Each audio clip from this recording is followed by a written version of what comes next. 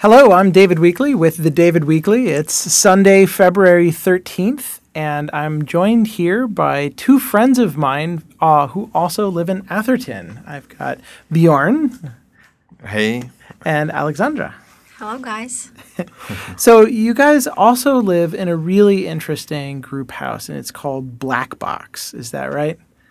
Yep. Yeah. So where does the name come from? The name, I guess, came from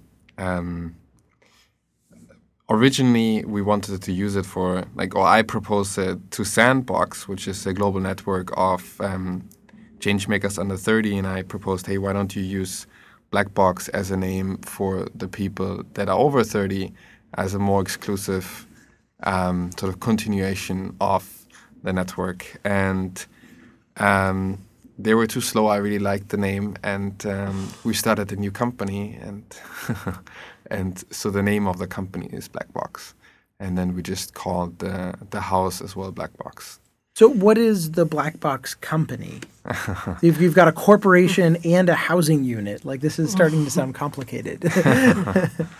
Yeah, so Blackbox is for us more gravitation point for our community, for the people that we work with. It's our office. It's sort of multifunctional. And Blackbox, the company, is something that we've been starting to work on for the last 2 months full time. We're a team of 4 people and trying to revolutionize the seed acceleration space. But we're sort of early stage and testing a lot of different angles at this point. So Blackbox, the company, is trying to help other companies start faster, and Blackbox, the house, has a bunch of you guys living there in Atherton.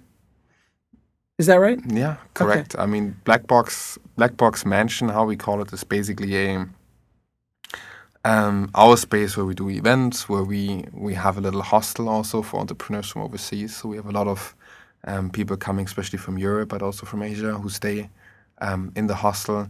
We have a bunch of entrepreneurs that we work with that come to the place to work, not regularly, but that they can have a space if they need to have meetings or if they just want to have a more quiet place to work at, then they can come over.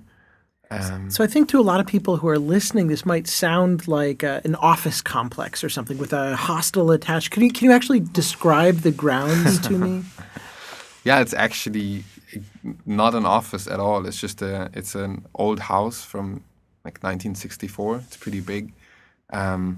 Could maybe call it a mansion. It's definitely has the size of it, and it has a huge garden with a lot of